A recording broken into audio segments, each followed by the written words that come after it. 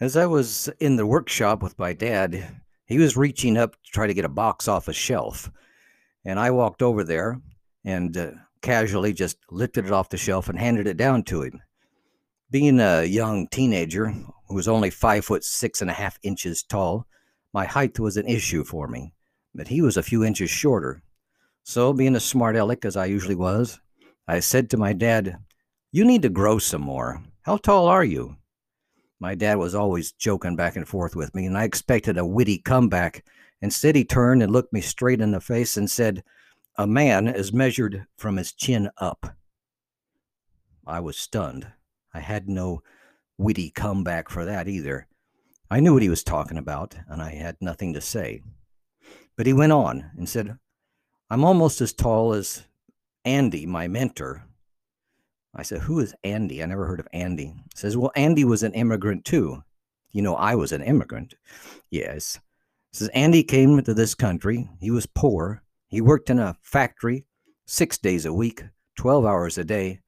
But each time he grew a little bit." Now, when I was an immigrant, I came to this country too. I was 19. I got off a boat in southern Florida. I had nothing with me but a heavy suitcase, $5, and a little scrap of paper with the address to the Warren Wilson Work Farm High School in Asheville, North Carolina, some 1,000 miles away, and I spoke no English. I had left Cuba to come to America, the land of opportunity, and I had won a scholarship to go to the Work Farm School, where you do farm work to pay your way. It took me 4 days to get up to the Asheville Farm School, and there were many hardships along the way.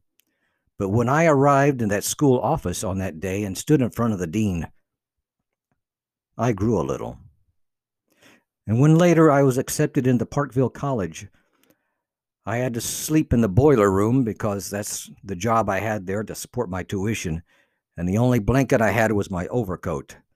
But when I graduated from that school, I grew a little. And in 10 years after being in this country, I became a U.S. citizen. That day, I grew a little more. My friend Andrew, as he was actually called, Andrew Carnegie, was his full name. He went on to become the world's richest man. He built and donated close to 2,000 libraries around the world so that any poor boy, such as he was, could learn. He could learn to be better and to elevate himself and grow if he chooses to grow.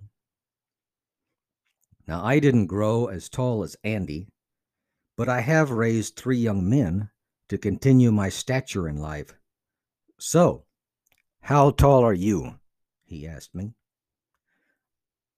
Well, I felt very small at that moment, I can tell you that.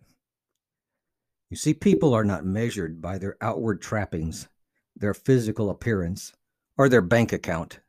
A man or a woman is measured by their commitments they have made and the risks that they've taken to build a better world, inch by inch. That's how you determine how tall you are.